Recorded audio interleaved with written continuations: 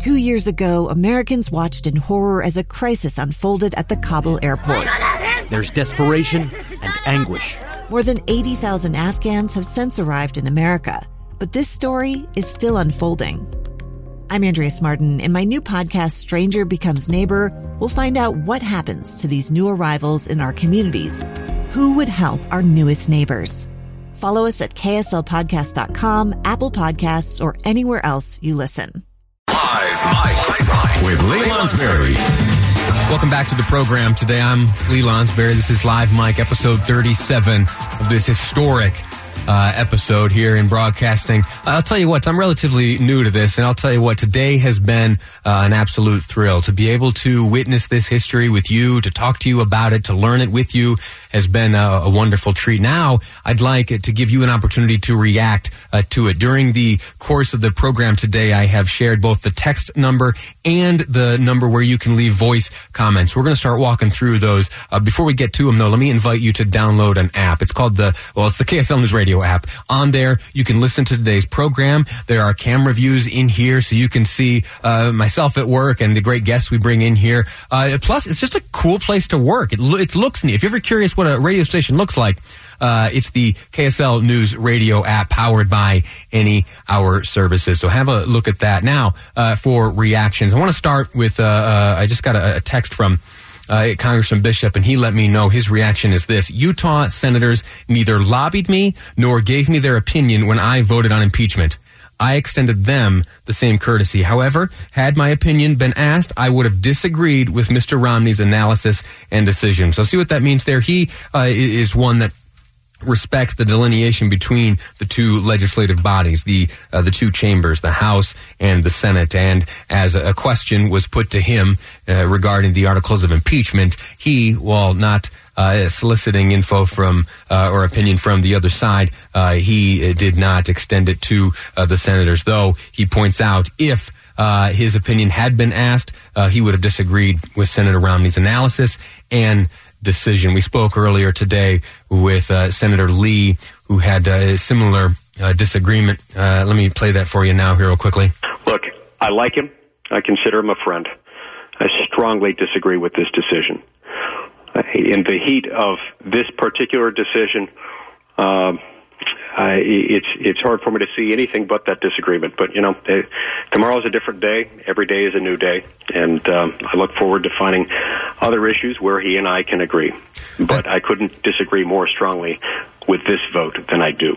That's Senator Lee this morning as he and I spoke regarding the vote being cast by Senator Romney to convict the president on the first article of impeachment, abuse of power. Now, let's get to what you have to say. I'm going to just start playing some of these voicemails, and in no order. I haven't filtered these at all. I will say, producer Amy, listen through them. Make sure you folks aren't using naughty language, so you can be assured that we've got some clean comments at least. Here they come. I do not agree with Senator Romney's decision because he claims to know that President Trump would not have done that investigation or requested that for anybody whose name was not Biden or, by implication, another political That point struck me this morning as well. When the senator said that if it had been anyone else, then the investigation wouldn't have been requested and the aid wouldn't have been withheld and all that. That demands the ability to see inside the president's heart,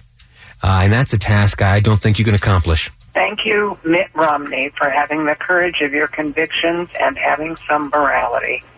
I appreciate your courage. I respect so much Senator Romney's courage to vote his conscience and not follow blindly the rest of the Republicans. I'm proud of Senator Romney. Absolutely. Mitt Romney is doing the right values before politics and party. I actually very much agree with Senator Romney's plan to vote. It's kind of how I've felt about this from early on, is that this did seem like overstepping the expectations the public had. So that's what we got via voicemail. There are a few others. I do want to make sure we have a moment to walk through some of these text messages. And I'm going to read them top to bottom, those who are weighing in on this issue. There's some other comments about me and my stuttering, stammering ways and the quick pace at which I deliver my comments and opinions. I'm going to skip those, and we're going to focus on the text messages which have been sent in regarding the senator's vote today. Senator Romney, who voted against Donald Trump and voted to convict him of the first article of impeachment. Interesting historical note. That makes Senator Mitt Romney the first senator in history to have ever voted to convict and impeach and remove from office a president of his same party. That's not to say that party ought dictate your behavior and your vote, but it is nonetheless an interesting position, a historical position in which Senator Romney now finds himself. Reading these text messages, here's one. Mitt Romney did completely the right thing. Thanks for your courage. Immediately preceding that text message, I will never vote for Romney again. Another, Romney is a Democrat at heart. Do ever forget this vote, or don't forget this vote when it comes time to reelect. I can't read that one out loud. Here's one. Such a political mess. Here's one. Please add my comments to those you're sending to Senator Romney. Your decision to vote for impeachment is absolutely right. Thank you for having the courage and integrity to do so. That's followed by 1, 2, 3, 4, 5, 6, 7 exclamation points. Saddest day in history. Not going to read that one. What else do we have here? Let me see. Who gets to vote to impeach Senator Romney and Representative Pelosi? That was okay. It is about time someone dared to vote their true conscience. I applaud his courage. Next up, guilty as charged. I applaud Mr. Romney. To others, don't see what a expletive our president is. Moving on, let me see. I have always been a Romney supporter, but not anymore. His personal feelings are in the way, and he's not voting the way his constituents would have him vote. That's an interesting question of the will of the constituents. We have seen that support for the president has grown across the country and here in Utah in particular.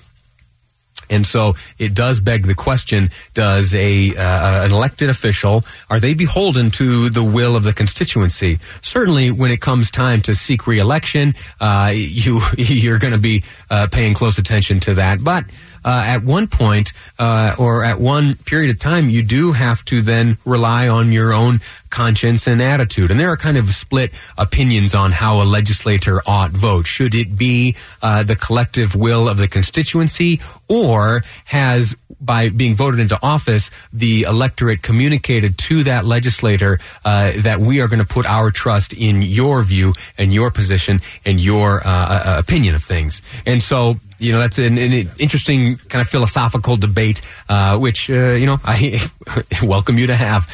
Listen, here's another one. Remove Mitt Romney. Utah should be embarrassed for voting in Romney. And they go on. I'm going to package these all up. I made a promise to you earlier in the day that I'm going to copy all of these into an email. I'm also going to collect the voicemails and the comments left for me on my Facebook page as I ask the question, has Senator Mitt Romney voted the right way and done the right thing? Has he done right by Utah? Has he done right by the president? Has he done right by the United States Senate?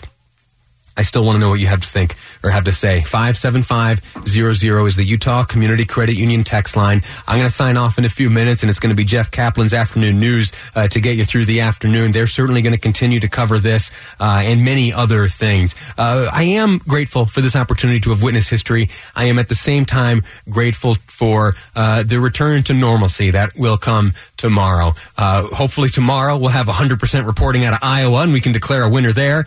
There are also some more thoughts I've got stemming from the State of the Union. There are stories that deserve to be told, and they come from those great guests invited to attend and sit up in the gallery by the president. I'm going to share that all with you tomorrow. But right now, it's time to hand things over to my good friend Jeff Kaplan with Jeff Kaplan's Afternoon News here on KSL News Radio.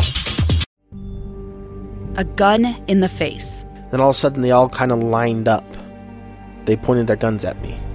And this is the point where I thought, I'm going to die today. Started 2 years of horror for an American in Venezuela. They said, you need to give us your phone and get ready because you're coming with us. I'm Becky Bruce, and I spent a year researching and piecing together Josh and Tammy Holt's story about their ordeal in a notorious prison. That's when everything started to turn bad. We had another pound on the door. Boom, boom, boom. And there was the police once again. You can binge all of the episodes of Hope in Darkness on KSLPodcasts.com or wherever you get your podcasts.